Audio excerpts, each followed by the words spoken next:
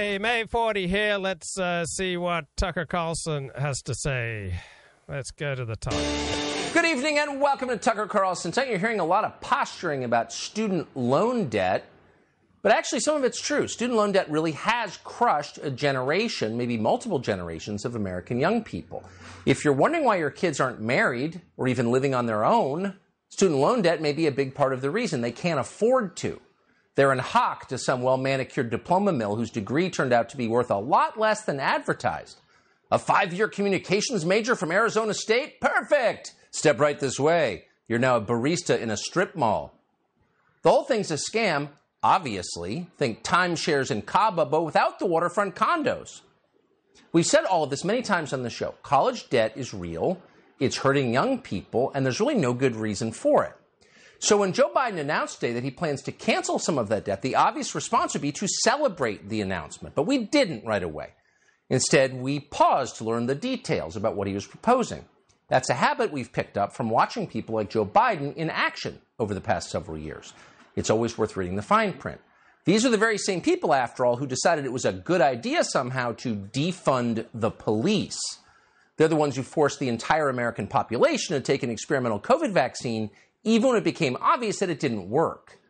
These are the people who sent crack pipes to crack addicts, the ones who think 16-year-olds should vote in presidential elections, the ones who screamed at you about how Ukraine's borders are sacrosanct, but yours are racist, etc., etc., etc. These are people, in other words, with a long and public track record of very bad ideas, extraordinarily bad ideas, ideas so stupid you couldn't make them up.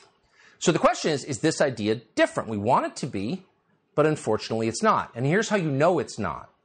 Colleges aren't refunding any of the loan money. You are. You are. But wait, you say, I didn't defraud anyone. I didn't claim that a degree in post-colonial liberation studies from Wesleyan would be worth anything. I didn't take $80,000 a year from middle-class families in order to turn their children into Xanax-addicted robots with no job prospects. Well, no, you didn't do any of that. But you're paying reparations anyway. Wesleyan's not. Wesleyan's off the hook. They all are. They'll pay nothing for the scam they perpetrated, though they're a lot richer than you will ever be. No, you're paying. It's on you. Does that seem fair? Well, no, it's not. But it's how Washington works. Politicians reward their donors first. They're first in line. Joe Biden knows this really may be demented, but he remembers that. Consider the 2005 bankruptcy law, which has gotten not enough attention. That's one of Joe Biden's few legislative achievements in his 36 years in the U.S. Senate. That law prevented borrowers from discharging, getting rid of credit card debt and private student loans in bankruptcy. All other kinds of debt could be discharged, but not credit card debt. Weird. Who benefited from that? Well, credit card companies. Where were they based? Delaware. And those companies also happened to be Joe Biden's biggest donors. So they wanted his support on this bankruptcy bill, which would prevent people from getting out from under the debt they incurred at their exorbitant rates on their credit cards. So to get his support, the bank, MBNA, bought Joe Biden's home for several times its actual value. MBNA also hired Joe Biden's ne'er-do-well son, Hunter, speaking of crack addicts, and paid Hunter Biden more than $100,000 a year as a consultant from 2001 to 2005. How corrupt is that? Well, unimaginably corrupt, un-American, shocking. But that's what happened. And a lot of Americans suffered as a result. That legislation hurt people. In the subsequent decades, student loan debt tripled. Americans' average credit card debt went up by thousands of dollars. But Joe Biden didn't care because the point of the bill was not to help Americans. The point of the bill was to reward his biggest donors, and it did. Is that what we're seeing here? Well, let's see. Where is Joe Biden's core base of support as of August 2022? Well, no group in America supports Joe Biden more fervently still than college administrators, one of the fastest growing job categories in this country. How's that for depressing? There are now hundreds of thousands of college administrators in the United States, and most of them have master's degrees. As you can see from this chart, that group overwhelmingly donates to the Democratic Party. People employed in the education industry, and that's what it is, it's an industry, gave nearly $300 million to Democrats in 2020. They gave $30 million to Republicans. Talk about lopsided.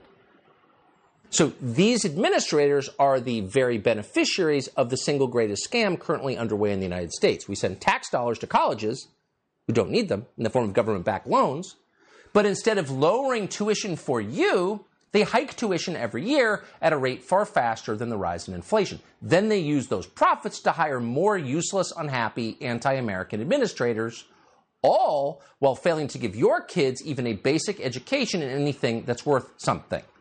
And then, because all of that isn't insulting and destructive enough, the government rewards them and exempts these very places from paying taxes. In our tax code, universities are treated like charities, though they are very much not charities at all. And if you pay the bill, you know. But they don't pay taxes. And that's why their endowments are bigger than the GDP of some countries. Harvard's endowment is over $41 billion. Yale's over 30. Stanford and Princeton over 25. University of Texas bigger than them all. So it doesn't matter what they call themselves. These places are not colleges or universities. They are hedge funds with classrooms attached. And if there's anyone in the United States that doesn't need more government money, it's the higher education lobby. But today, Joe Biden threw them more. He decided to give these colleges, these hedge funds, more of your money. And you shouldn't be surprised because he just rewarded his private equity donors, and there are many of those, by preserving the carried interest loophole. That just happened earlier this month. Your taxes are going up. They're paying half the rate that you are.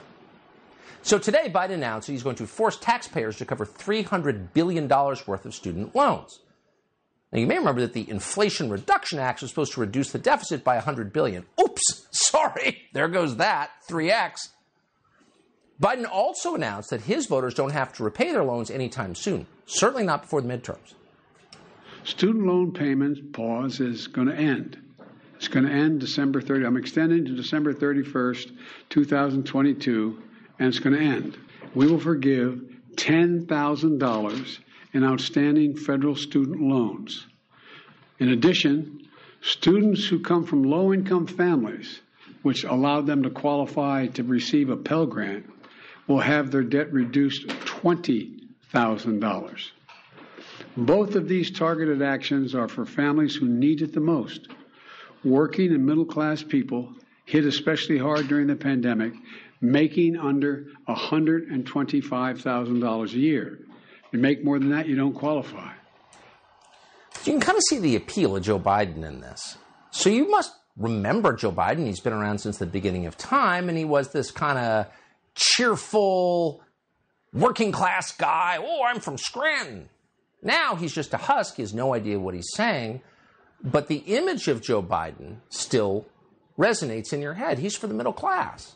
Of course, it's the opposite of that. If you wanted to help the middle class, you would send $10,000 to every family with a head of household who lays concrete, or every truck driver in the country. But that's not what he's doing. If he wanted to do that, he would force colleges with $30 billion endowments to cover this loan forgiveness. He would also talk about mortgage loans and credit card debt, which are much bigger problems for most people. Card debt. Instead, Joe Biden is talking about what his supporters, the NPR community, cares about, and that's student debt, and he's making you pay for it. According to the Wall Street Journal, more than 70% of the loans that Joe Biden just canceled, that you're going to be now responsible for, are held by borrowers in the top 60% of income distribution. Oh, and that makes sense because only about 38% of all Americans have a college degree. Maybe everyone in your neighborhood, but only 38% of the country. And only 13% have graduate degrees. And guess how much student loan debt is held by people with graduate degrees? Can you guess? About 56%.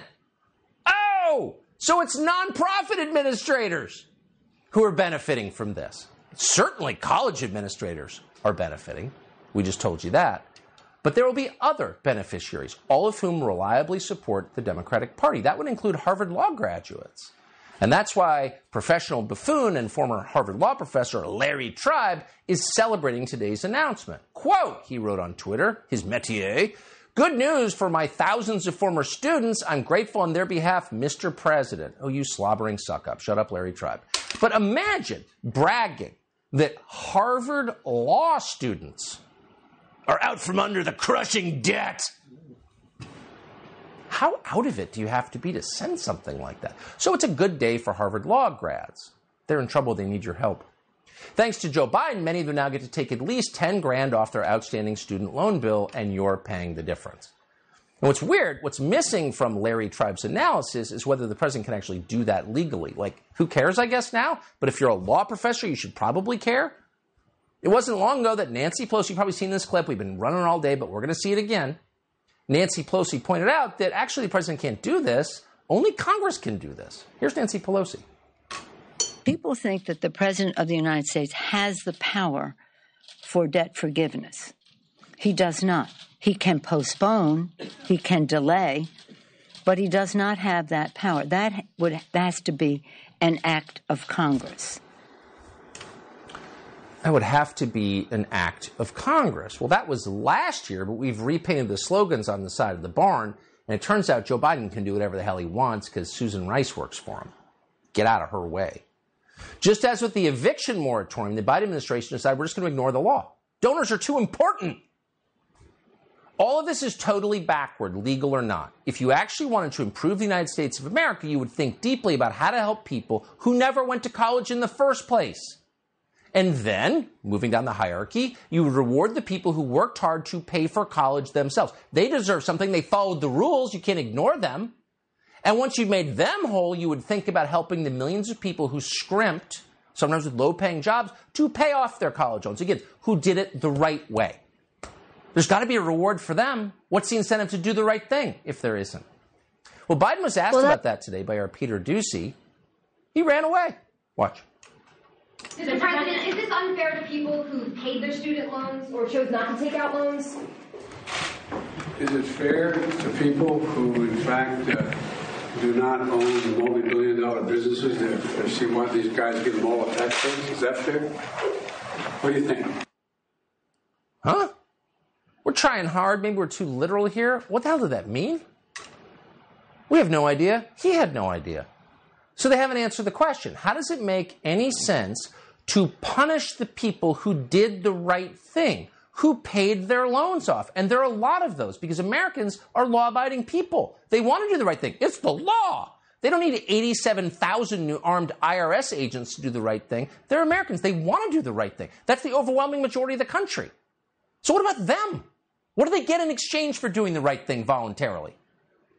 Well, Elizabeth Warren was actually asked this maybe 2 years ago. Here's her response. I don't care. I just want to ask one question. My daughter's getting out of school. I've saved all my money. She doesn't have any student loans. Am I going to get my money back? Of course not. So you're going to pay for people who didn't save any money, and those of us who did the right thing get screwed. No, it's not anybody got screwed. When we started, of course we did. My buddy had fun, bought a car, went on vacations. I saved my money. He made more than I did. But I worked a double shift, worked extra. My daughter's work, she was 10. So you're laughing. I'm going to ad-lib. Oh, so there's one guy in America who still cares about fairness. Remember fairness? If you want to have a functioning society, things have to be fair. If people believe things are fair, they will voluntarily comply with the rules. But the second they realize things are stacked against them, are inherently unfair, and the people in charge don't care about fairness, they will do all they can to shirk their responsibilities and to ignore the rules. It's why no one in Greece pays taxes, because they think the system is rigged. Presidents should not accelerate that degradation of public spirit. Again, if you wanted to improve the country by dispersing billions of tax dollars, you would help people like the guy you just saw, who worked hard to pay his debts. And then, if you really wanted to go forward with debt forgiveness, and you could make an argument for that, who would you award it to? Well, you would award it to people who might conceivably improve the country you live in. Who would that be? Well, let's see. Dental and veterinary students, structural engineering majors, people who did something useful in college. But you would never in a million years even consider giving a tax subsidy to lawyers or gender studies majors or diversity administrators. Why? Because you don't want more of those people. We have way too many of them already. And then you would never send money to anyone who supported BLM riots or anyone who claimed on Twitter that America is a systemically racist country. Why would you send them money? Why would you send the fruits of America to people who hate America? What is that? It's suicidal. No sane person would do that. So what you're watching, as always, is class warfare. They reward the top and the bottom, people who don't need it and people who aren't trying, and then they crush the struggling middle, the law-abiding, the people who want to do the right thing, who have collective spirit. They hurt those people. Why would you forgive the college debt of someone who spent 6 years majoring in oppression studies at Long Beach State? You would only do that if you're engaging in the ugliest kind of partisan politics. Reward my voters. It's the equivalent of paying people to watch Joy Reid. It's like subsidizing an NPR pledge drive. The message, they do not care about you at all, and they're no longer pretending.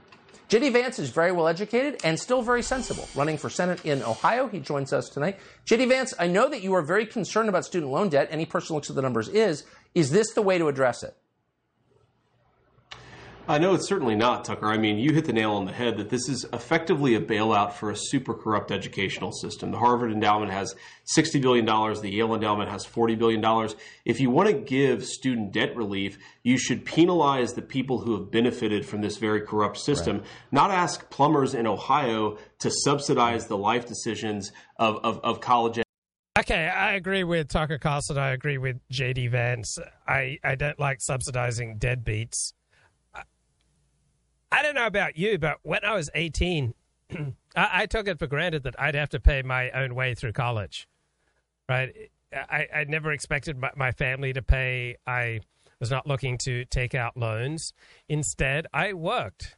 And some weeks I worked 40 hours a week. Other weeks I worked 90 hours a week. So I saved over $40,000 working construction jobs, often while going to college at the same time. And working at a radio station at the same time. So I worked myself into, pretty bad health problem, chronic fatigue syndrome, because I was just go. I would get up at 4 a.m. I'd study calculus. That was my toughest subject. I'd study calculus from 4 a.m. to 6 a.m. Then I'd eat breakfast, drive to school, put in another hour or so of calculus. Then I'd take classes from about 8 a.m. till about noon, 1 p.m. Then I'd go work landscaping from about 1:30, 2 p.m. until about 8 p.m., go home, eat dinner, go to bed, start all over again, work on the weekend. So my heart is not rejoicing at the prospect of people with massive student loans getting $10,000 forgiven. I don't have any student loan debt. I paid my own way through college. Now, to kind of put it in perspective, however, Obamacare. Right?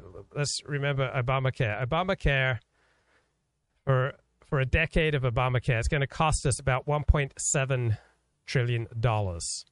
And that's overwhelmingly a transference of money from productive citizens to much less productive citizens. And so too with this student loan forgiveness, we are incentivizing and subsidizing bad behavior. And the $10,000 loan forgiveness is going to cost about $300 billion supposedly for a decade, and then the Pell Grant forgiveness is going to cost about another $170 billion.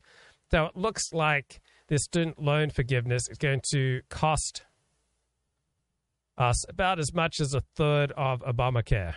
So I wasn't a big fan of Obamacare. I'm not a big fan in general of subsidizing bad behavior.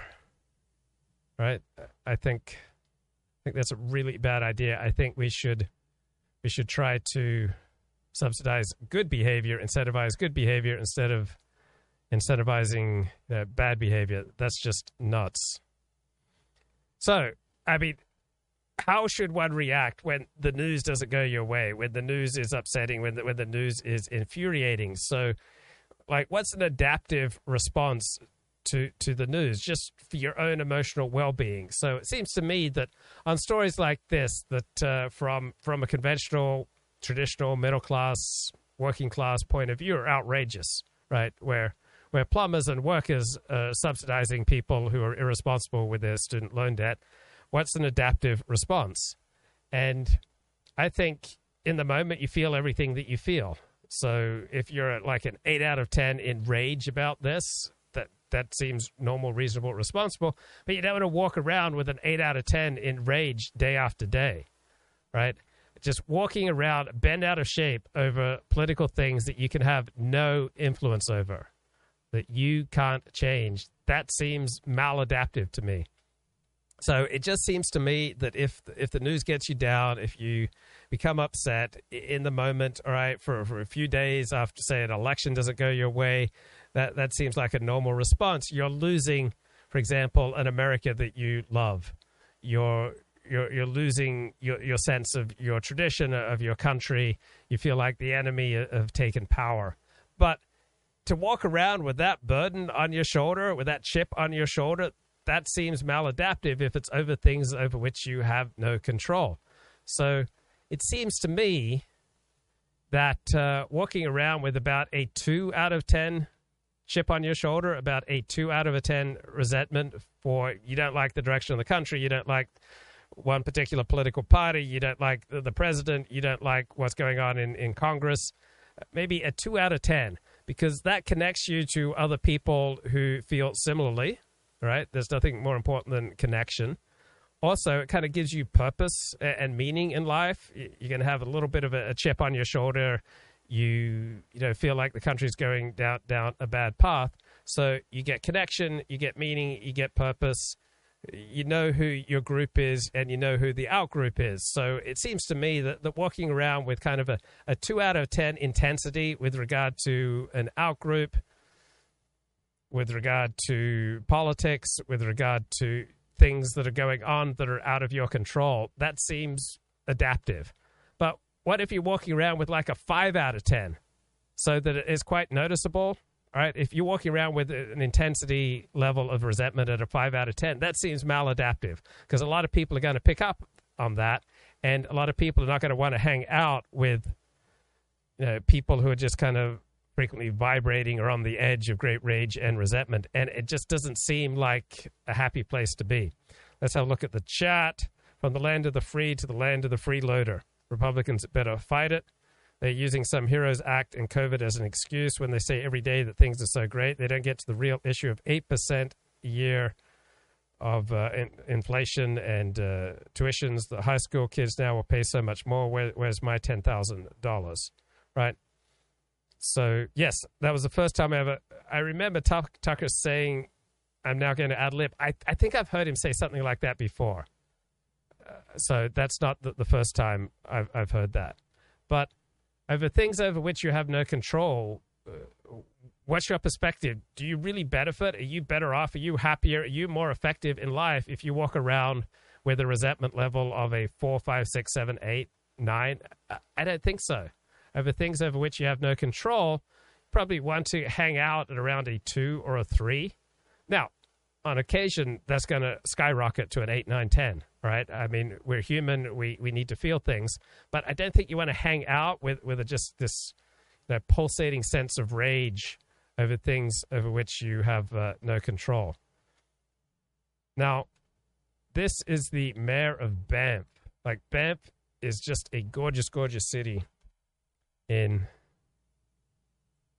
Canada. So, I mean, let's look at her and let's celebrate that joy, and let's celebrate female empowerment, and let's allow our female politicians to dance and to swear and to love and let their hair turn gray.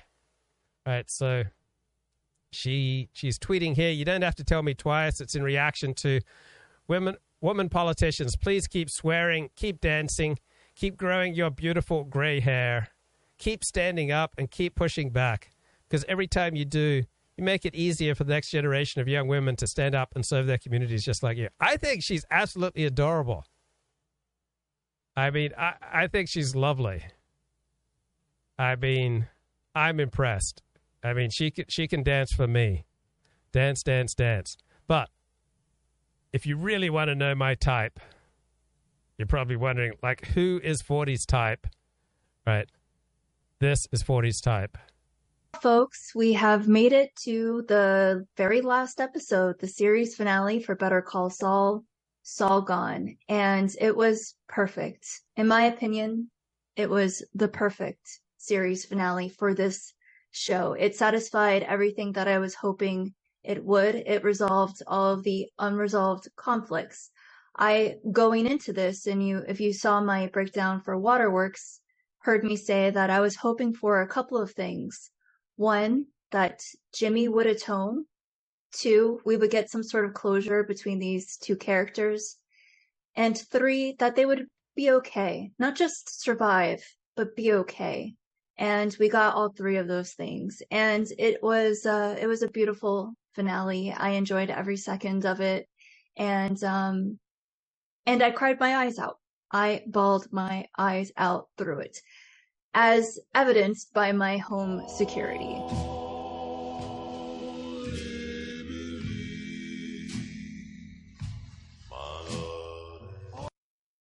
Yeah, this one made me an emotional wreck.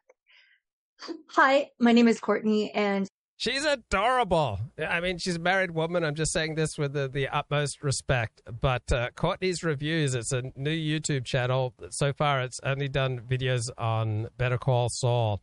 But she's adorable. She seems to have some kind of English literature background, very insightful with regard to Better Call Saul. So that's my type. My God. Okay. Let me go to some chats I had with some friends today. They were not happy about about the news. And one bloke says, Laponius, the truth doesn't care about your delusion. What delusions, bro? You're mad at Emmanuel Macron, Laponius, but maybe it's you who needs to change your expectations. You don't deserve prosperity. That's a delusion. You deserve whatever table scraps the elites give you. Now, go and buy a subscription to the New York Times. So some of my friends can imitate me better than I can. And Fred says, the main reason I don't trust Trump is that he subjected us all to Dr. Fauci in the vax. He didn't subject you. Dr. Fauci was running his bureaucracy for many decades prior to Trump. Trump didn't subject you to the vax. I mean, Trump helped push Operation Warp Speed so that we got the vax. But my friend says, this shows major lack of good judgment. It's not like he's less beholden to the West Palm Beach crowd. Oi! Kill it with the anti-Semitism than run DeSantis. I think we may just have to accept the fact that Trump is dumb and surrounds himself with yes men who tell him how smart he is. Trump is surrounded by financiers and shysters of all types. Well, he wants to be with his own kind, right? Okay, my friend claims America has a Nathan Coffness problem. So is that saying that we have unelected experts running things a la Tony Fauci? So experts who are beyond the reach of the people? So that the will of the people is not sovereign, it is subject to expertise. That expertise and democracy at odds. All right, here's some good news. What's going on? Penn Medical School expands minority candidate program that does not require an MCAT. Eligible students are those from backgrounds underrepresented in medicine. So currently, Black and Latino students who get into medical school have on average a GPA a full point, like below that of whites and Asians who get rejected from medical school. But why would you want expertise, competence when it comes to doctors? University of Pennsylvania has expanded a program that admits minorities and other underrepresented college applicants into its medical school under special criteria, waiving the medical college admissions test requirement. It's officially broadened this year to include students from historically black colleges. But students must have a cumulative minimum 3.0 GPA. Wow. Wow. So really, we're going to start playing with matters of life and death to start lowering standards. We're going to start taking shortcuts with basic knowledge necessary for developing the skills to diagnose and properly treat diseases. That's insane. Now, perhaps the one good thing about America's litigiousness, one good thing is that Americans are not going to stand for suboptimal medical treatment. Americans will just sue. Already, black doctors are disproportionately sued for medical malpractice. So doctors who aren't particularly competent, they will effectively, I would assume, get sued to the sidelines. So maybe America's litigiousness will save us here.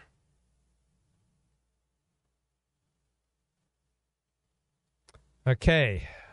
Michael Tracy tweets, whatever the merits of canceling student debt, Joe Biden claiming the authority to do so based on a law passed after 9/11 to provide relief to borrowers is totally absurd. So Biden is using the war in Ukraine to give freeloaders a free ride at the expense of productive citizens. So, yeah, Biden won't address the concerns of unfairness for those who sacrificed to pay off their student debt.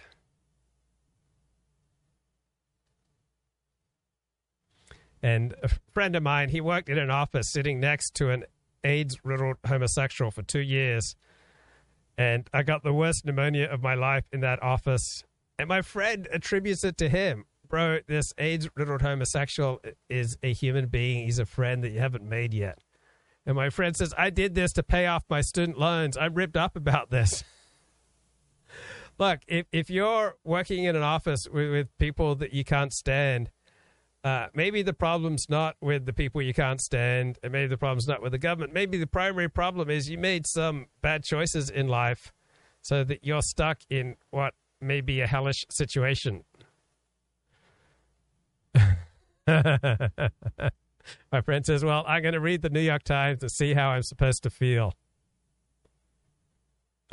Yeah, and his someone imitating my rhetoric. Yeah, little AIDS-ridden homosexuals exist. They live amongst us, and if you catch pneumonia, some other disease from one of them, it's on you.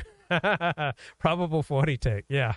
Say it with the classic 40 accent and panache. It makes sense. Oh, man, Ron DeSantis is not going to miss And I'm just sick Fauci. of seeing him. I know he says he's going to retire. Someone needs to grab that little elf and chuck him across the Potomac.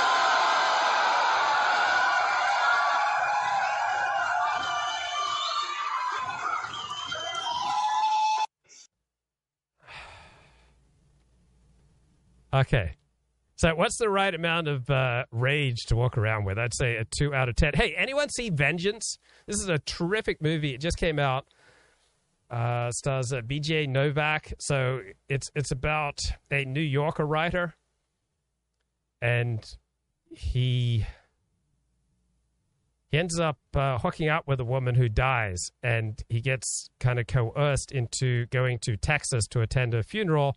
While there, he kind of gets coerced into pursuing her killer, and he comes to realization that there might be a good podcast out of this. So, how many Ys do I put in hay at this time of night? Is it before 2 a.m.? Yeah. 2 Ys. Okay. So this is the beginning of the movie. He's talking with his friend, and one is about hooking up. Kurt. You know what I was thinking about? Cookie dough became so popular is because it's not finished. It could still be anything.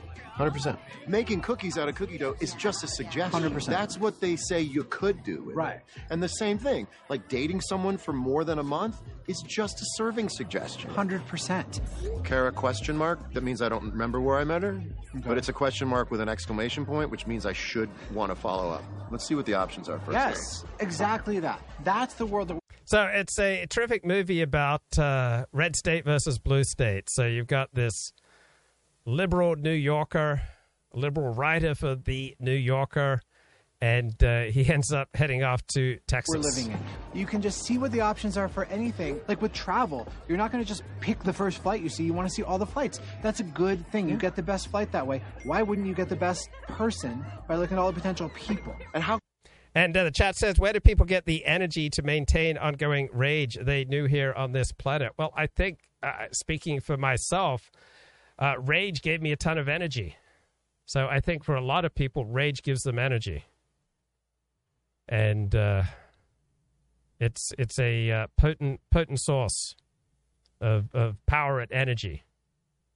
How could you even expect to find one person who could fulfill all of your needs? It's easier just to find the most supportive person here, the funniest person here, right. The best sex here, right. The best advice here, the second best sex here. 100%. I don't ever want to go past knowing what someone's parents do for a living. If I know what someone's parents do for a living, right. I've hung too long. Right. Or like siblings. Like, why does anyone want to know about your siblings? Especially so early. Yeah. How many siblings? Has that ever changed whether you want to date somebody? It's like, yeah. I have 2 sisters and a brother. Well, hold on. I'm out of here. I'm out of here. You know what I only date only children or the oldest of... Okay, and so then he hooks up and he gets a phone call, an unexpected phone call from some dude in Texas while he's sleeping with some other woman. This is the worst phone call you're ever going to get in your life. Oh, God.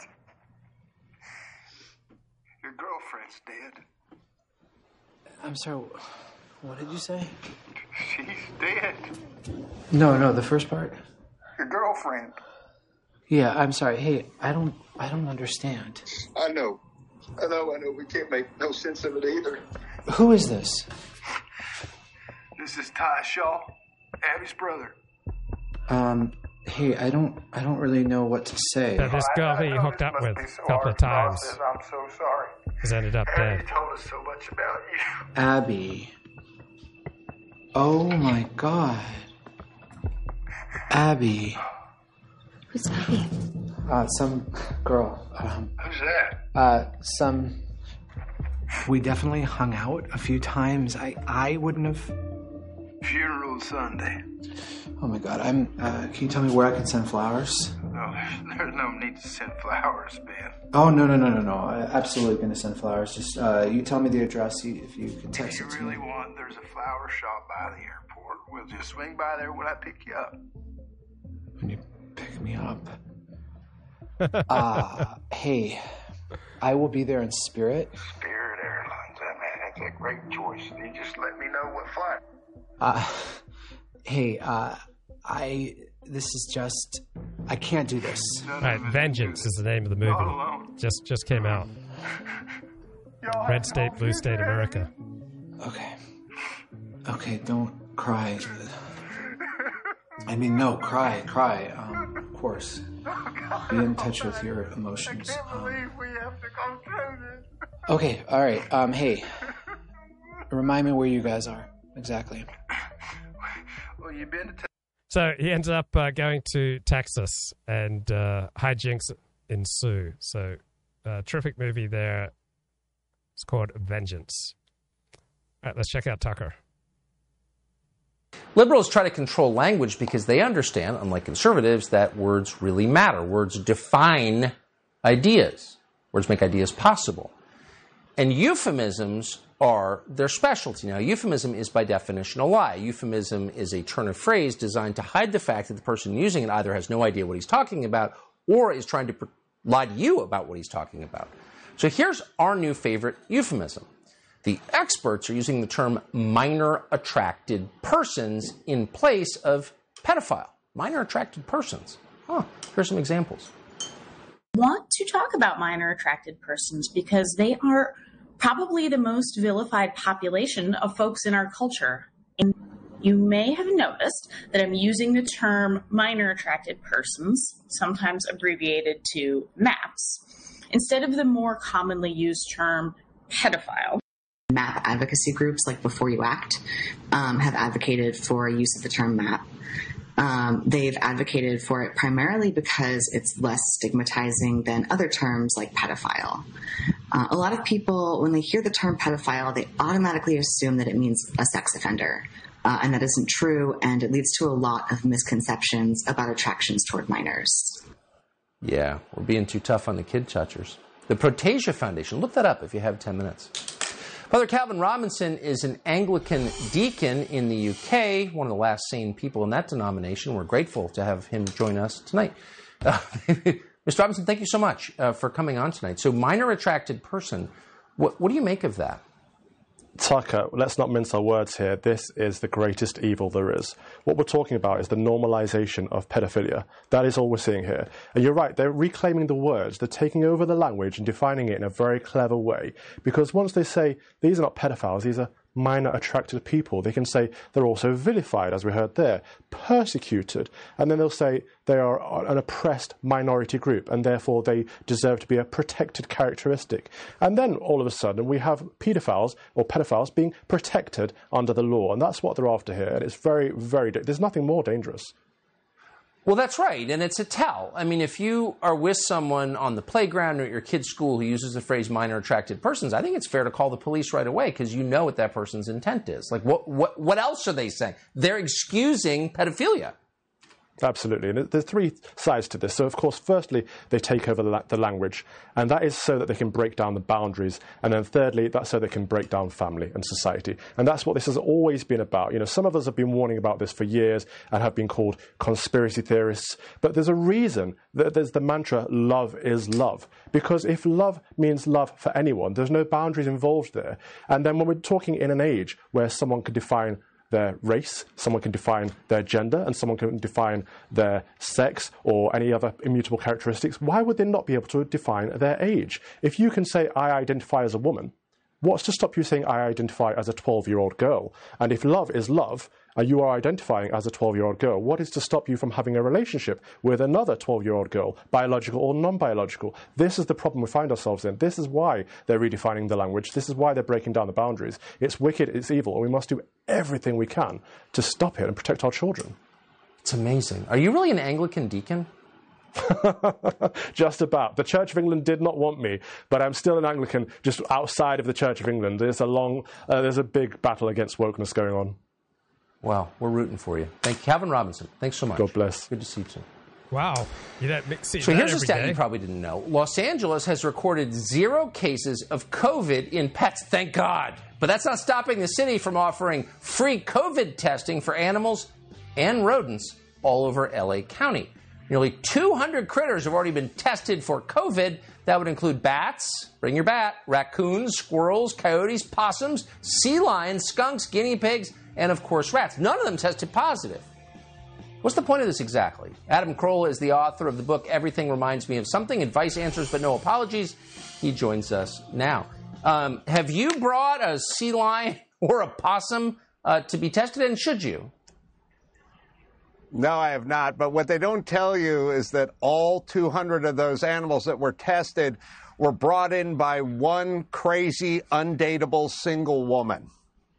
You know, I was thinking that. It wasn't formulated quite as brilliantly as you just put it, but I was thinking that exact same thing. I want to see the owners who brought their pet opossum in for COVID testing. COVID does live in animals, though. So, like, what's the end game here? Mandatory vaccination for your dog? I think they're just going to keep going. Like, you bring your dog in, you get it vaccinated, then give it a gender reassignment surgery, possibly a circumcision. I just think we're just going to keep throwing taxpayer money at this problem. LA cannot stop looking for COVID.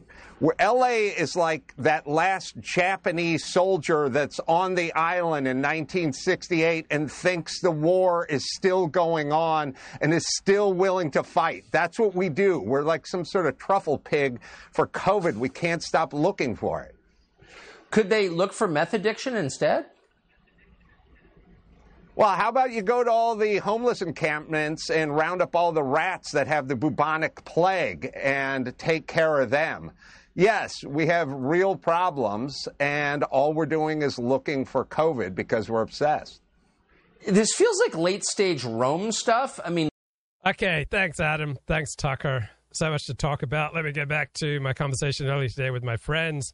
Everyone pays for loan forgiveness through inflation. Taxpayers are bearing the brunt of fiscal overexuberance. That's so 20th century. They just print the dollars now. It presents a money-making opportunity for financial sector types who are in a position to acquire all the new dollars being printed.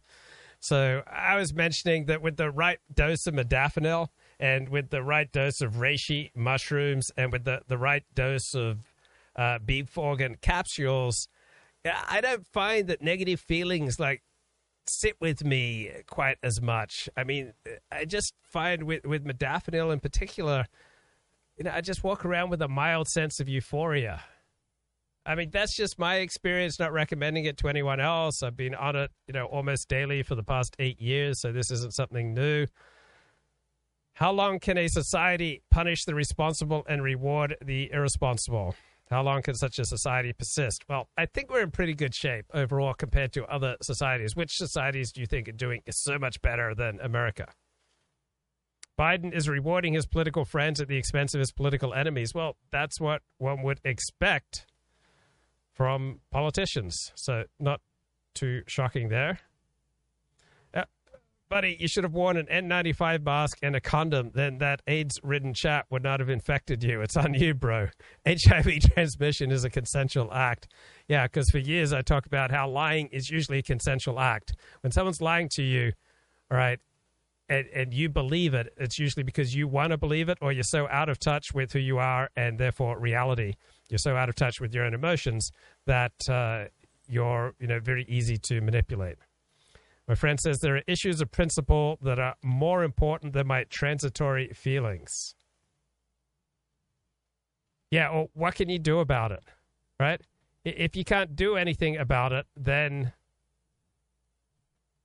I'm not sure it's worth getting upset about all these things you can't do anything about. You're probably wondering, what do Hal Brands and Michael Beckley have to say about the emerging conflict with China? A bit prickly and dangerous. And it occurred to me at that point that I had actually written something similar on the dangers of a declining China a couple of years before. And so we started swapping emails and decided that we were thinking about a complex problem in the same way. And so tried to craft a book that would bring together some of the things that we both do. And so I'm a historian by trade. I think a lot about the history of great power, rivalry. I've studied the Cold War and so on and so forth. Mike is an IR scholar who spent significant time in China. And so we figured we'd put all that together and try to put a little bit of a fresh spin on the let's hyperventilate about China genre of books. In the book, you outline the historical developments that empowered China and brought us to the current moment, where the U.S. now views China as its significant geopolitical competitor. Mike, could you take us through a bit of that history and how we got here? Sure. So, in the initial stages of the Cold War, China, for a time, became America's number one enemy because you had direct clashes between the two forces in the Korean War, tremendous hostility. But then obviously in the 1970s, things change when the United States exploits the Sino-Soviet split and is able to really recruit China as a quasi-ally. And so that sort of happy marriage of convenience extends all the way until the end of the Cold War. But really, in 1989, you have the unraveling of the Soviet Empire, and then you have Tiananmen Square and the massacre. And so some people thought, well, maybe this could be the moment when you start to see the United States getting tougher with China, because once the Soviet Union is gone, the whole geopolitical rationale for engaging China can come under question. But I think a few things sort of intervened, and we sketch out some of this history in the book. One is just China was much weaker then. It was often joked that if China tried to invade Taiwan in the 1990s, it would be a million-man swim. They just didn't have the capability to really expand militarily. At the same time, China was a huge economic opportunity, with 1.3 billion people, a long coastline in the heart of rising Asia, and a government that is willing to trash the environment and to pave the way for big business to come in. It was just too good of an opportunity. And so American multinationals flooded into China. And so that kind of kicked. I was inspired to do this show today, and the title, The Power and the Physics, by a conversation between Robert Wright and Justin Logan. So Justin Logan is the foreign affairs guru for the Cato Institute, which is a libertarian think tank. And he makes the point that great power politics and power, they have rules and laws just like physics denunciation and myself gravity. than, So let's than they did. play a little bit here. That shares a skepticism about American foreign policy broadly, certainly including its militaristic dimension. And there's been talk, in fact, there's been talk on a podcast I did last week with Derek Davison, who, unlike you, is on the left, but is, like you, is also part of this kind of restrainer coalition. Cato's not on the right. So some libertarians are on the right, some libertarians are on the left. Libertarians aren't inherently on the right. He and I talked about this question of whether the Ukraine war is fracturing the restrainer coalition, and if so, why that might be. So why don't we start out? Why don't I start by asking you, before we get to the question of the terminology, which you consider suboptimal from a public relations point of view, this restrainer concept. And I agree with you. It's not very running. Robert Wright's just a horrible interviewer and a horrible host. He's just taking up way too much time, gabbing. Just get to the point. Ask a short, direct question, Robert. For president, I'd be like, can we have a more vigorous word or something? But before we get to that, what is your conception of this coalition? How do you? I think we more or less agree on kind of the people we're talking about, right? Yeah. What do they have in common, and what do they not have? The restrainer coalition. I mean, this is my own conception of it. So different people, members of the coalition or otherwise, will disagree, I guess. I think it's impossible to talk about a restraint coalition or restraint as a political force in America in 2022 without rooting it kind of in the Middle East policies of the Bush administration and later the Obama administration, right? There was a sense that something had gone really radically wrong. And everyone in Washington at the time seemed to think that nothing had gone radically wrong. Paul Gigot, the head of the Wall Street Journal editorial board, famously referred to the Cato Defense and Foreign Policy, not famously, to me famously, referred to the Cato... Locally famously. Yeah, within a 10-square-foot circle around where I'm sitting right now became famous. So Cato opposed the Iraq War in 2002, 2003, and someone asked Gigot, it was actually Danny Postel in the American Prospect in 2004, why didn't you guys run articles from Cato in the Wall Street Journal saying, maybe the Iraq War was a bad idea? And Gigot sort of sniffed and said, I don't think libertarianism has anything to say about foreign policy. Is it, a real political philosophy or 4 or 5 people in a phone booth? I thought it was like a really great evocative What is the phrase. answer to that question, by the way, Justin? Well, is it 4 people in a phone like booth? 4 or 5 people in a phone booth at the time. That's really an accurate characterization of how it felt. But I think the fact that it doesn't feel that way anymore, and I think you'd be kooky to characterize it in that way, suggests that there is kind of a burgeoning restraint constituency. So I think it's right. When over-exuberance doesn't work out too well, it would make sense that the pendulum would swing more towards restraint. So lively chat going on at Odyssey. Luciano says, Odyssey starting to get spicy. Meritocracy is racist. Standards are racist. choose diversity or choose standards. Time to choose. You can't have both. He says, Tenet was the best film I have ever seen, even though the main actor was incredibly awful. I don't like sci-fi, so I started watching Tenet, gave up. Dugin's daughter was murdered. Did I hear about it? Yes. So I suspect it wasn't Ukrainians who murdered her. I think it's probably some kind of intra-Russia right-wing feud. So that's what I think is going on there. And let's get a little more. Rooted in a sense that something went dramatically wrong in U.S. policy in the Middle East. And I think most members of this constituency think that that's not an isolated phenomenon, right? America has had these quirky ideological outbursts periodically every 20 or 30 years or so. Even starting the Korean War, certainly the Vietnam War would be a part of this. And I think, people in restraint say, how do we keep blundering into these things? But I think as a political phenomenon, as a contemporary phenomenon, it's entirely rooted in reaction against, if you want to use, sort of anti-right-wing terminology, what went wrong in the aughts and early teens in the Middle East. So it did start out. Okay. So you're probably wondering what the hell is going on in the New York Times. And food insecurity, guys. Food insecurity is rising. So please share a thought for the food insecure. The cost of living is outpacing her pay, so Tamla Clover has begun relying on a food pantry in Portland, Oregon. So half of Americans are obese, but we've got food insecurity going on, right? I mean, they want to call it hunger in America, all these campaigns about hunger in America, but it's really hard to make the case we've got hunger in America. So instead they call it food insecurity, meaning that you don't have all your bills, lined up and assuredly paid for. So economic aid, once plentiful, falls off at a painful moment. Food insecurity is rising. Maybe this is a really good time to start losing some weight. New York Times. When it comes to eating away at a democracy, Trump is a winner. This is Tom Edsall. I really like his weekly center-left column in the New York Times. So he notes that there's a decline in popular support for democracy and is greater in the United States than elsewhere, especially among the young.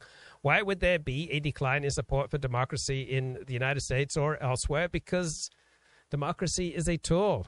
If democracy is working, right? If democracy is meeting your needs, if democracy seems like the most effective form of government, then people will support it. But if in different situations other forms of government seem more compelling, more aligned to your interests, then you're not going to be so high on democracy. And I noticed with this plethora of mainstream articles about how Donald Trump is a threat to democracy, notice they never define democracy. They always say democracy to mean established bureaucratic protocols of which the left is dominant.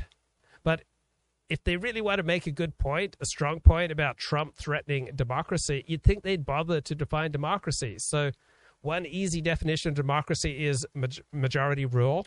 Another definition is government of the people, by the people, for the people, from Abraham Lincoln. But they never even bother to define democracy. So in the U.S., you see a large across-the-board decline in support for democracy between 2011 and 2017. Well, people are reacting to the world around them and to the society around them, and they are seeing that it is not going in a good direction. So generally speaking, the liberal democratic order has been in retreat around the world over the past 15 years. So many of these experts in the New York Times says that the United States is distinctive in the degree to which its democracy has become weaker, but they don't define how it's become weaker. Are people unable to vote for a president, vote for a representative, vote for a senator? So why is democracy weakening in the United States? We've got this left-wing academic says that both the center-right and the center-left politicians have promised huge gains from globalization and technology for everybody, and aspirations rose.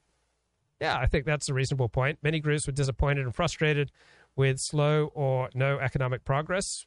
Good point. They also felt completely unheard and ignored by technocratic-sounding politicians using globalist language and proclaiming values that did not jibe with their preoccupations. That is a great point. All of these have been living much more strongly in the United States, where workers without a college degree have seen their real earnings fall significantly and their communities depressed. Now, why have real earnings for people without a college degree fallen in the United States? Because we have so much unskilled immigration, right? The government essentially sets wage rates by deciding how much immigration we have. Australia restricts its immigration, so Australia is the best place in the world to be an average bloke. But we massively import millions of people. That drives down wages for the unskilled. So many Americans have come to believe that both of the political parties are pushing different values from theirs, are not listening to their concerns. I think that's a really good point. And so this is another good point. The widespread acceptance among Republican voters of Trump's claim the 2020 presidential election was stolen. Okay, don't take it literally. Take it seriously, right? This claim is a signal, right? You are signaling to the rest of the population and especially to the media that you are unhappy and that you are distinct from the well-educated elites benefiting from the current system. So the more outrageous this signal sounds, the election was stolen, the more effective it may be to some people who are trying to send the signal. So we can't just listen to things on a literal level. We have to understand what's going on behind the words. So if we demonize Trump supporters, that's just going to make things worse for the Democrats, right? If Democrats say, oh, Trump supporters are delusional, right, that's just going to fuel the fury. Trump supporters are angry. They feel outside of the mainstream. They feel like every major institution is aligned against them. And a more effective response may be broadening the mainstream coalition. So another analysis from political scientists is that the current state of American politics has calcified, right? It's made politics rigid. I think that's true. It's born of four factors: increasing distance between the parties. We're farther apart than ever ideologically. True. Increasing homogeneity across issue positions within each party. We are more like our fellow partisans than ever. True. 3, the displacement of the New Deal dimension of conflict, with a new dimension of conflict based on identity issues. True. And partisan parity within the electorate. So there's near balance between people who call themselves Democrats and Republicans. So these four things make politics feel stuck and explosive. Great points. So the stakes of election outcomes are very high because the other side is farther away than ever. So this should be further away. Farther is a distance word. Further is distance without meaning literal physical distance. So farther should refer to physical distance. Further. I believe that's right. Farther versus further. All right. Use farther only when you're referring to distance. Use further only to mean more. Right? So I'm right here. He misused the word farther. Right? He says the other side is farther away than ever. Well, no, he didn't misuse it because he's referring to distance, figurative distance. So use further for more. I am wrong and he is right. So this is the ultimate challenge to democracy, preventing parties from changing the rules to erode democratic principles. How much do people really care about democratic principles unless it makes a concrete difference to their life? So we have a healthy body politic in that the two parties offer unique and very different visions of the world to voters, and voters now see and understand the differences. So more voters see important differences between the two major American political parties today than they have at any point since the 1950s.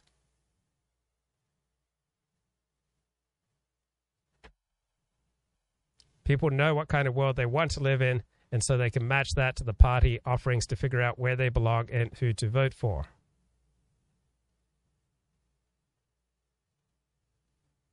So strong dislike of members of the opposition party of outgroups is being growing rapidly among adolescents.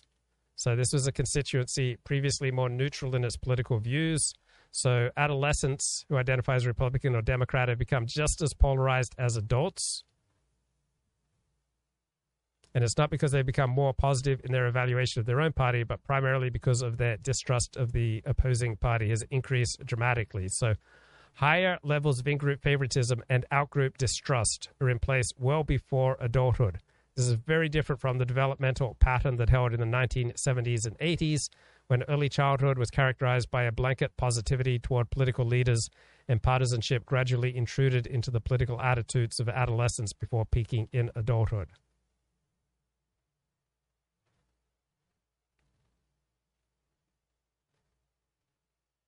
And then there's this 2021 paper from some political scientists, The Majoritarian Threat to Liberal Democracy. Wait, isn't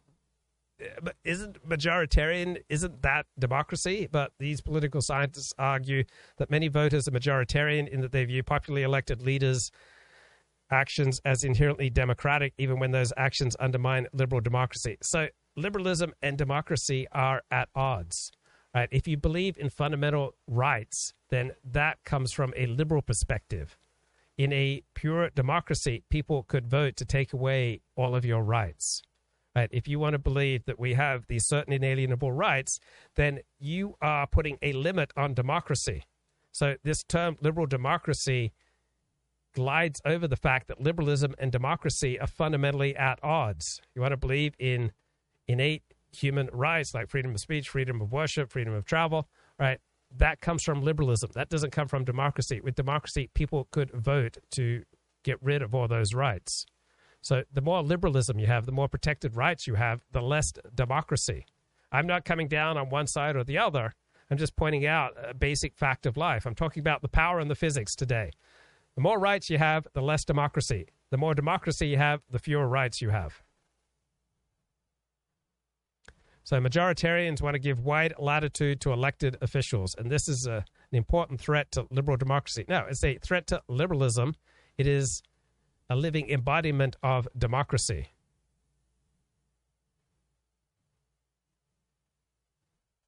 Right, Jack Goldstone is a professor of public policy at George Mason University. And he had an essay last month. Trump was a symptom, not the disease, and it's become a global pandemic. So he says it is the action of liberal elites, well-intended but grievously misguided, that have spawned the populist wave. So ruling elites promoting globalization and diversity have deprived many groups in their own societies of opportunity, hope, and security. So this is a good point, I think. Trump was a symptom, not the disease.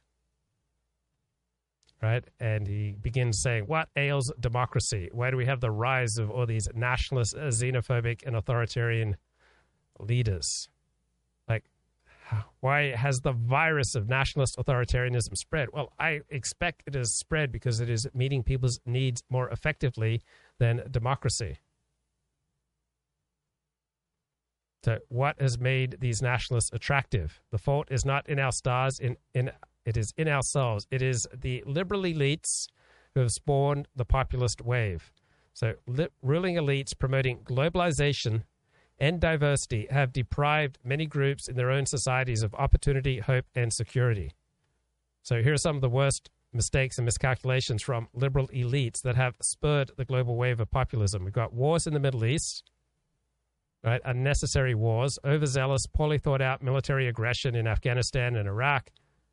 That's produced massive blowback of global Islamist terrorism against the West. We've got the nature of the internet, which is producing extraordinary concentrations of wealth and power and puts social discourse at the mercy of algorithms. We have underestimated what would happen if we integrated China into the global system. We have developed a meritocratic trap that is excluding half of society and leading to a decline in social mobility. And we have singled out minorities for aid.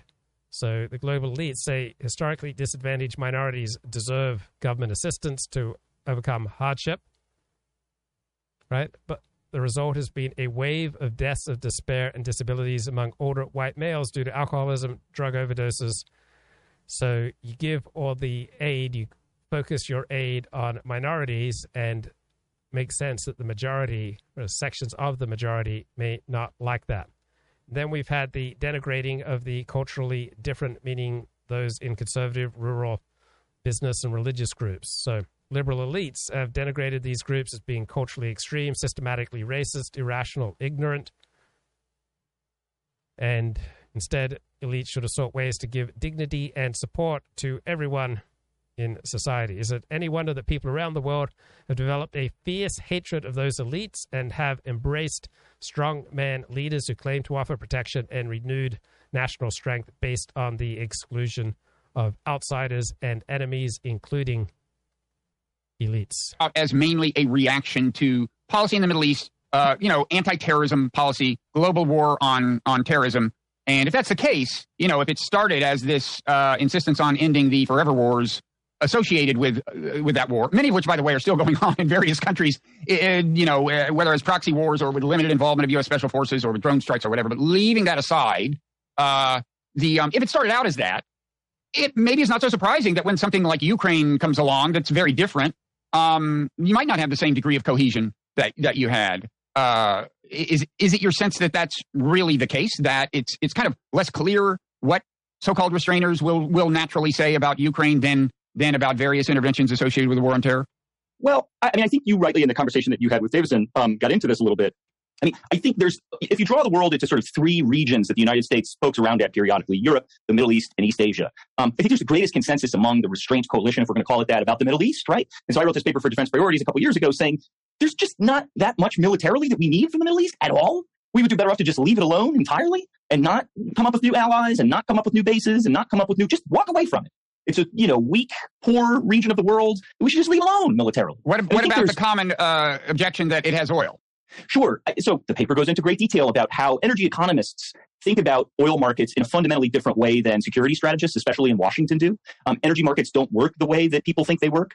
So it will bore the hell out of your readers if I get into a big discourse about what's wrong with the Washington think tank conception of how oil markets work. But I would point people to this paper to talk about, it's not.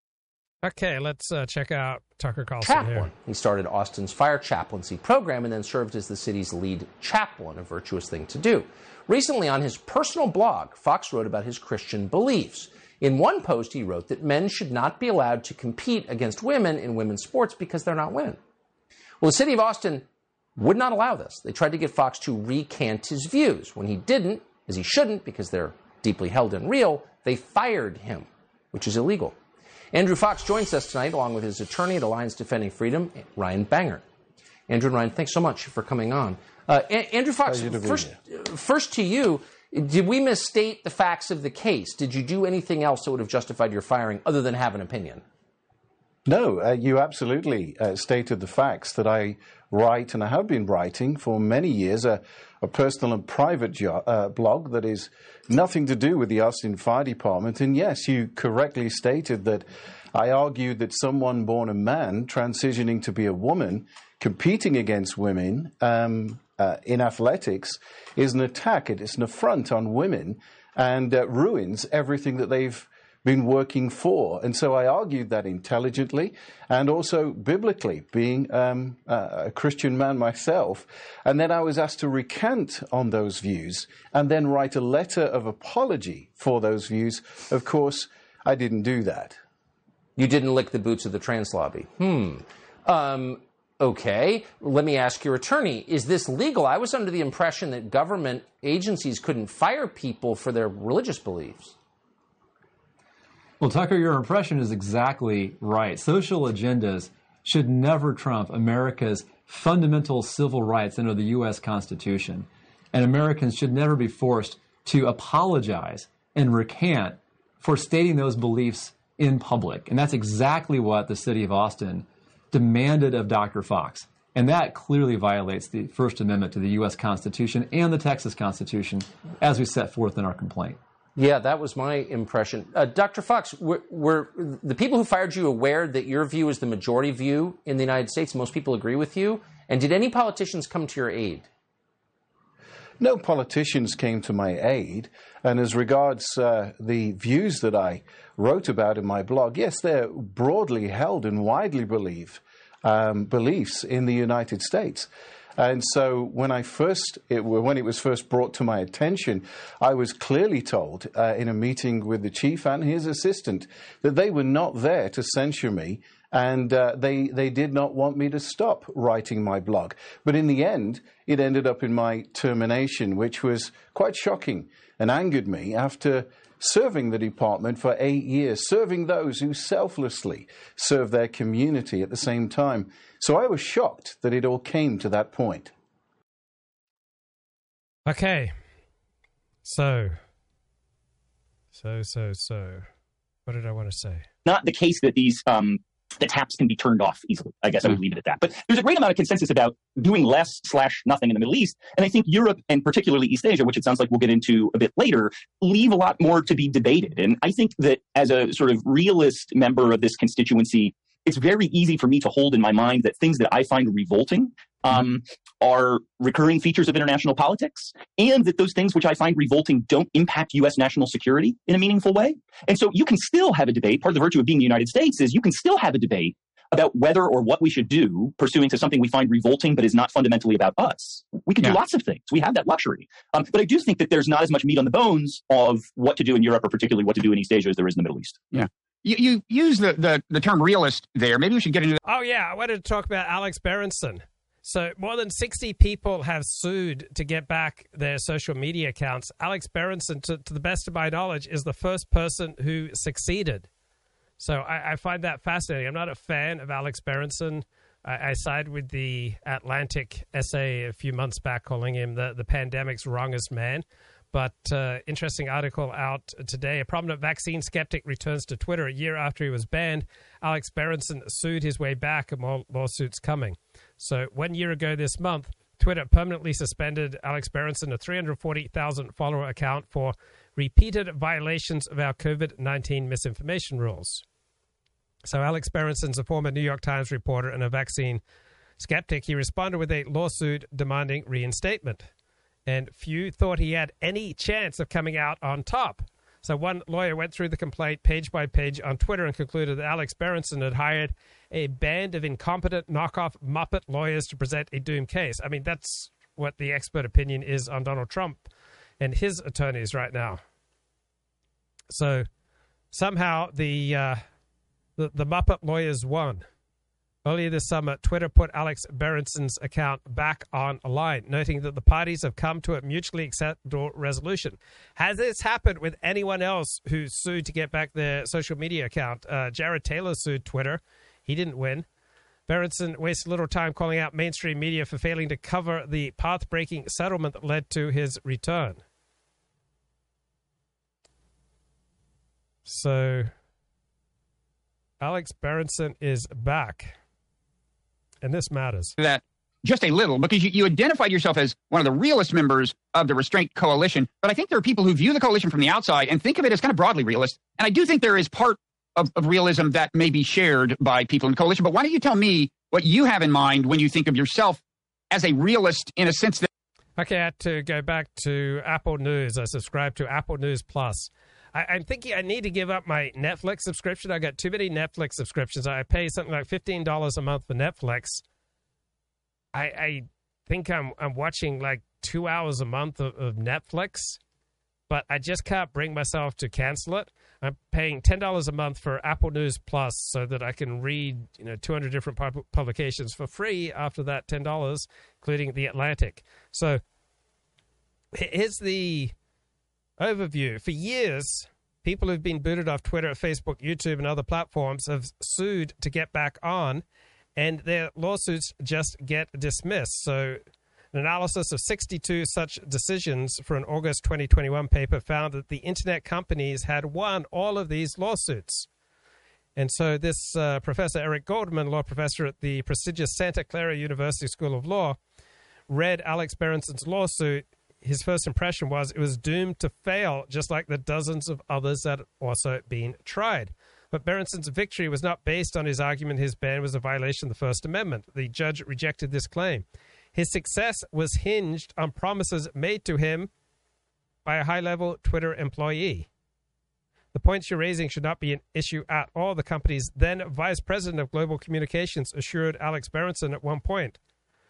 So the lawsuit says the same executive later told Berenson that his name had never come up in the discussions about Twitter's COVID-19 misinformation policies.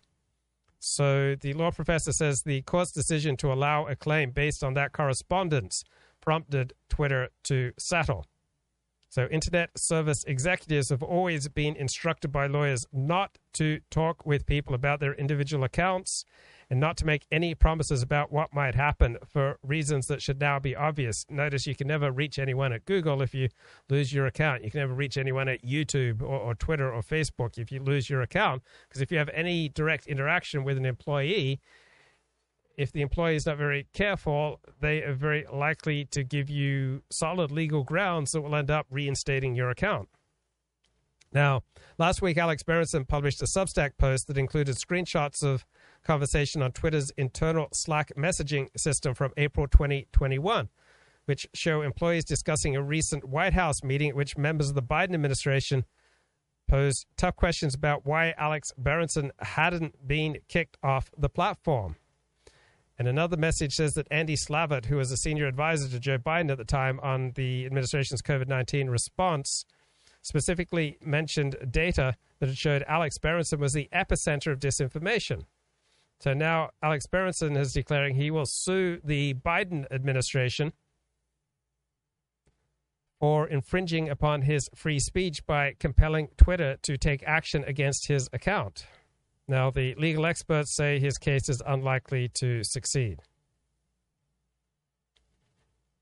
Now, like other social media platforms, Twitter has tried to implement new policies at the start of the pandemic to crack down on misinformation. Now, here's the final tweet from Alex Berenson before he was kicked off Twitter last year. Alex Berenson wrote, "It doesn't about COVID vaccines. It doesn't stop infection or transmission. Don't think of it as a vaccine. Think of it, at best, as a therapeutic with a limited window of efficacy and terrible side effect profile that must be dosed in advance of illness, and we want to mandate it. Insanity." Right, so the first two statements in the tweet are factually accurate. The third wouldn't seem to qualify as a claim of fact. The fourth, with its reference to terrible side effect profile, is tendentious, perhaps misleading, but the overall point of the tweet is to express disdain for vaccine mandates. So how did this tweet lead to Berenson's removal from the site? So a company spokesman says, upon further review, Twitter acknowledges Mr. Berenson's tweet should not have led to his suspension at that time.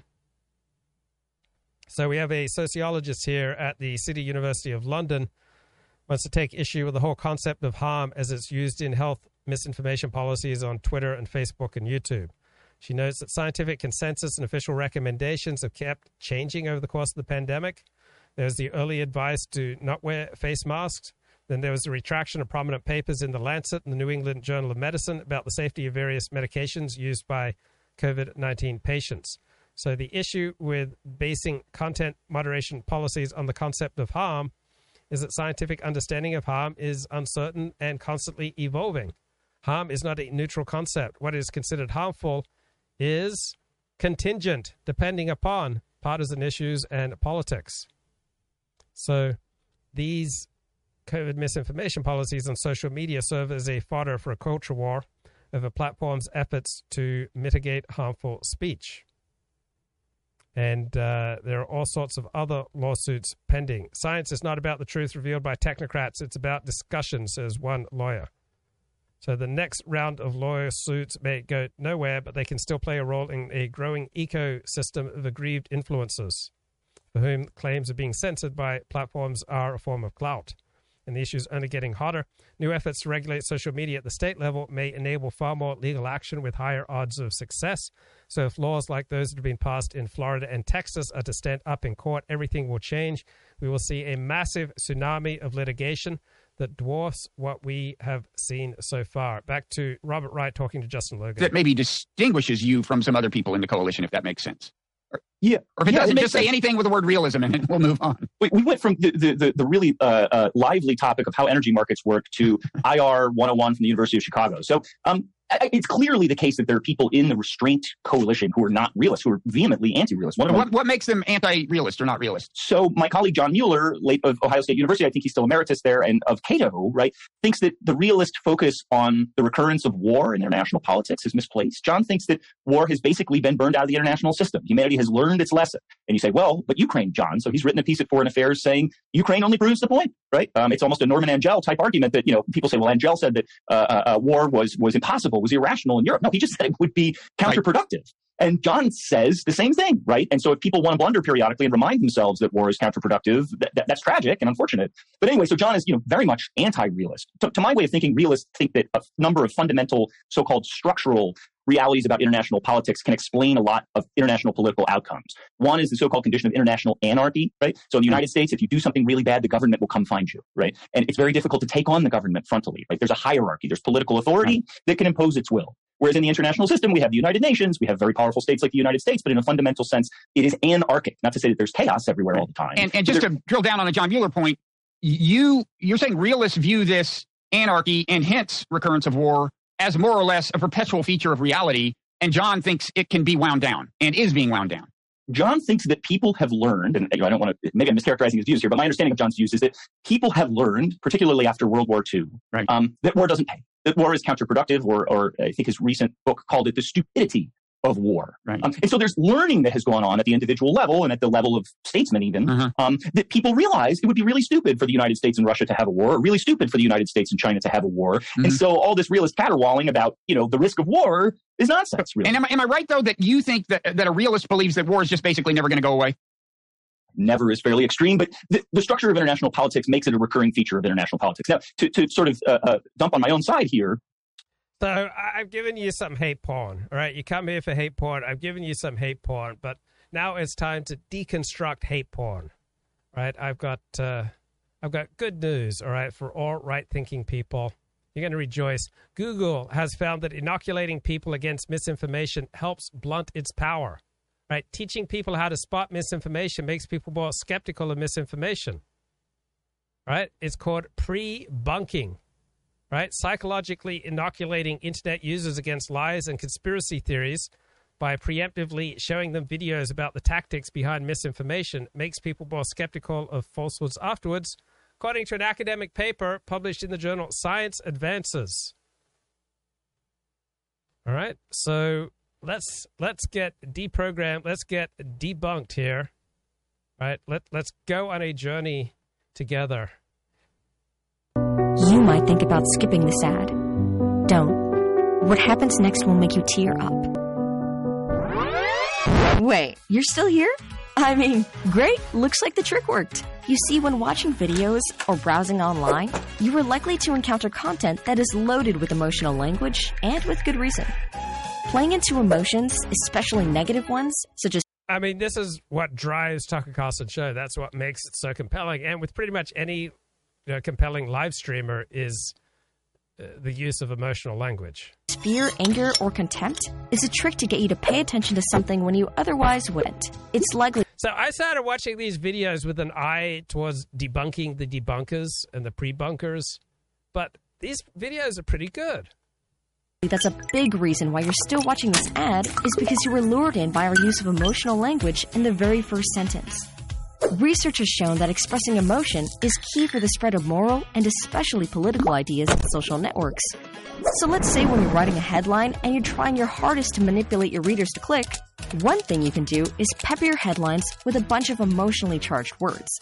Call it a horrific accident instead of a serious one, a disgusting ruling instead of a disagreeable one, or a heartbreaking twist of fate instead of an unfortunate coincidence. That way, you're likely to reach more people and influence their reactions. So let's see how this plays out in real life. Let's take the following headline from the movie Anchorman. No emotional manipulation at play here, just to the point, no-nonsense coverage of such an important event in history. This headline, on the other hand, see what they did there? The writer used an emotionally charged word like revolting to describe a whole group of people. Are mutants people? Oh well, you get the point. They're fear-mongering. So whenever you feel outraged or angry, remember, someone may be pulling your strings. Don't be manipulated.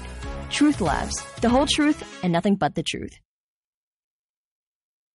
That's a pretty good video. Groundbreaking new research shows that anybody who closes a video ad within the first 5 seconds is most likely to watch online advertising all the way through. Go on, think about that totally coherent statement for just a couple of seconds.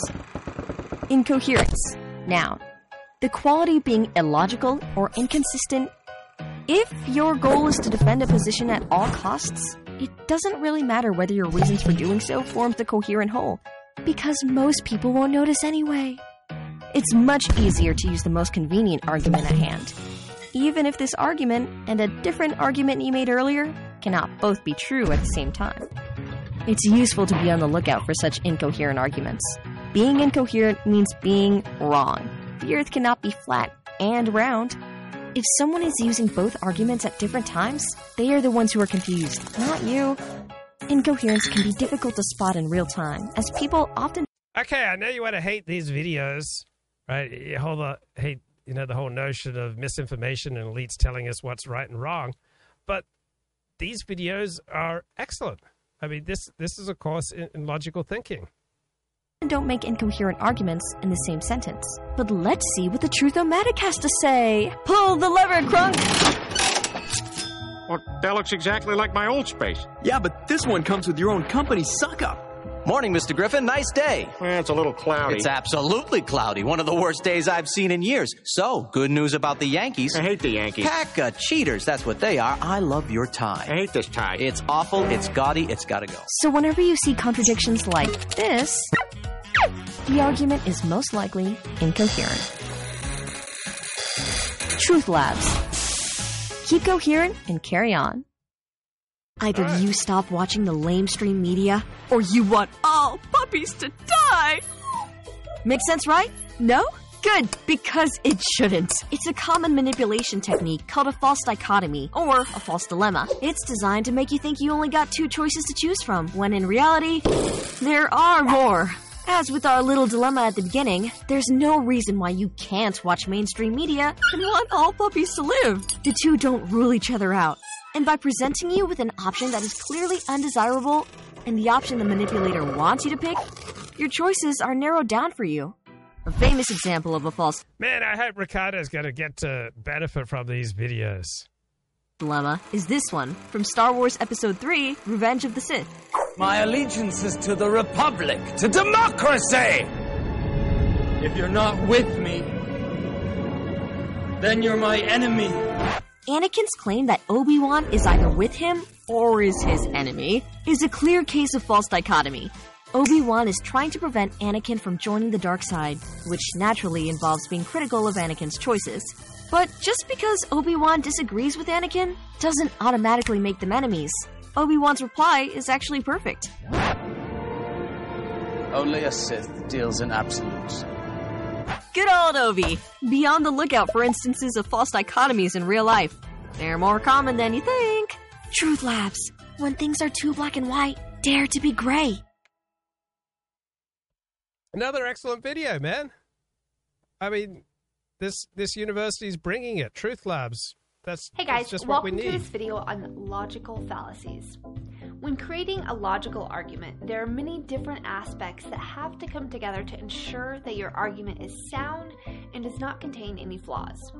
One of these aspects is avoiding what we call logical fallacies. A logical fallacy is an error of reasoning that will weaken your argument and, in most cases, undermine it completely. So for me, when I hear overstatement, as soon as I hear overstatement, I tend to dismiss the speaker. Today, we're going to look at the 10 most common logical fallacies. Okay. Thank you. Thank you very much. All right. Let's get back to managing the tragedy of great. I think a lot of realists went awry during the so-called unipolar moment, right? A lot of realists were saying, oh, there's soft balancing against the United States. And many of them even denied that unipolarity was a thing. They said that, 1993 or 1994, we were in a multipolar world. And scholars like William Wilforth and the late Nuno Montero said, this is baloney. It's, 2 minus 1 is 1, right? If we were in a bipolar system during the Cold War and the Soviet Union collapsed, 2 minus 1 is 1. We're in a unipolar world. And so I think a lot of realists made errant predictions and errant diagnoses of international politics in the 90s and early aughts based on their misapplication of their own theory, right? Mm-hmm. And so the sort of archetypal realist mooseheads, Kenneth Waltz, would later say, unipolarity was outside the scope conditions of my theory. I didn't say anything. I didn't conceive of unipolarity. Mm-hmm. So if you haven't conceived of it, it can't be in your theory. Well, and by the way, this is a tangent, but Hans Morgenthau, a famous founding realist, said in his book, Politics Among Nations, it would be consistent with realism if technology so changed that it wound up, I hope I have this right, that you wound up with a world government and it kind of making sense for there to be a world government. A realist can adapt to that. But all of that aside, let me ask you a question about kind of applied realism. Because realism, first of all, is this very complicated an internally diverse thing, but it has this descriptive side where it describes the way it thinks international politics work. And then it has a prescriptive side. And I think when some people think of the Restraint Coalition broadly as being realist, they're thinking of one thing having to do with the prescriptive side, which is the idea that, look, the United States can't really afford to concern itself much with the internal affairs of nations. It's bad when human rights. And coming in the chat, no Kevin Michael Grace in 2 weeks. Apparently, he got a lot of strikes on YouTube. He's trying to set up on some other platform. He's welcome to come on here for a night or two. We can renew things, and I'm sure he'll eventually find his way to platforms such as Odyssey. Rights are violated. It's bad when they're suffering, but fundamentally, we have a world consisting of sovereign states. That's the way it works. And I think a lot of people in the coalition would say, we tend to get into big trouble when we meddle much in the internal affairs of nations, even to the extent of, in humanitarian terms, making things worse. So classic case, the Libya intervention, also sanctions, which do almost nothing but cause suffering because they almost never get you what you wanted to get, and so on. So I think isn't that kind of an aspect of realism and kind of characteristic of the Restraint Coalition broadly? Yeah, I think to varying degrees, right? The unintended consequences, right? I think realism is kind of a conservative ideology. Yeah, I think it's thought of that way. Yeah. And I mean, there was a funny debate at Brookings years ago. Barry Posen, a sort of MIT realist, who I think is Posen responsible for the word restrainer? I think he wrote a book where it figured prominently. Is that not definitely true? Don't blame him for. Man, Robert Wright just won't shut up. I mean, I want to hear Justin Logan. This is the first time I've heard Justin Logan from Cato, and every time Justin Logan's about to enunciate a point, Robert Wright interrupts him. A restrainer. Restraint. So he wrote a book in 20, I guess it was 14, entitled Restraint, where he endorsed that word as the strategic. But it actually goes back to an article in the 1990s by students of his, Eugene Gold's Darrell Press, and a colleague of his, Harvey Sapolsky, entitled Come Home America. That was a sort of, and this was a popular idea among people like Jean Kirkpatrick in the 1990s, right? Was it? People forget that yes, absolutely. She called on the United For States younger viewers, she was what? She was ambassador to the UN, but she was thought of as a neocon, right? She emerged during the first Bush administration or during the Reagan administration? Reagan administration. Yeah. Right, so Jean Kirkpatrick was a major neocon in the 1980s, but when circumstances change, her ideologies change, all right? When our situation changes, we change. In certain situations, I'm outgoing. In other situations, I'm shy. In certain situations, I'm honest. In other situations, I'm dishonest. So in the 1980s, 1970s, Jean Kirkpatrick was all for American intervention overseas. In the 1990s, she switched to a more isolationist perspective. Sort of almost a little more Bolton-y than neoconservative, a sort of aggressive, assertive, nationalistic person. She called on the United States to become, I think the way she put it was, a normal country in normal times. Wait, right? When did she say this? So she changed? Look, we don't have to track it down. But there are two different Jean Kirkpatricks. I mean, I think that, look, when the structure of the international system changes, it's rational for what you want to do in the Right. When the structure of the international situation changes, it's rational for you to change your ideology. When the structure of the situation you work in, you live in, you sleep in, you pray in, you make love in, you earn money in, you exercise in, when the structure around us changes, it's rational for us to change and adapt to it, right?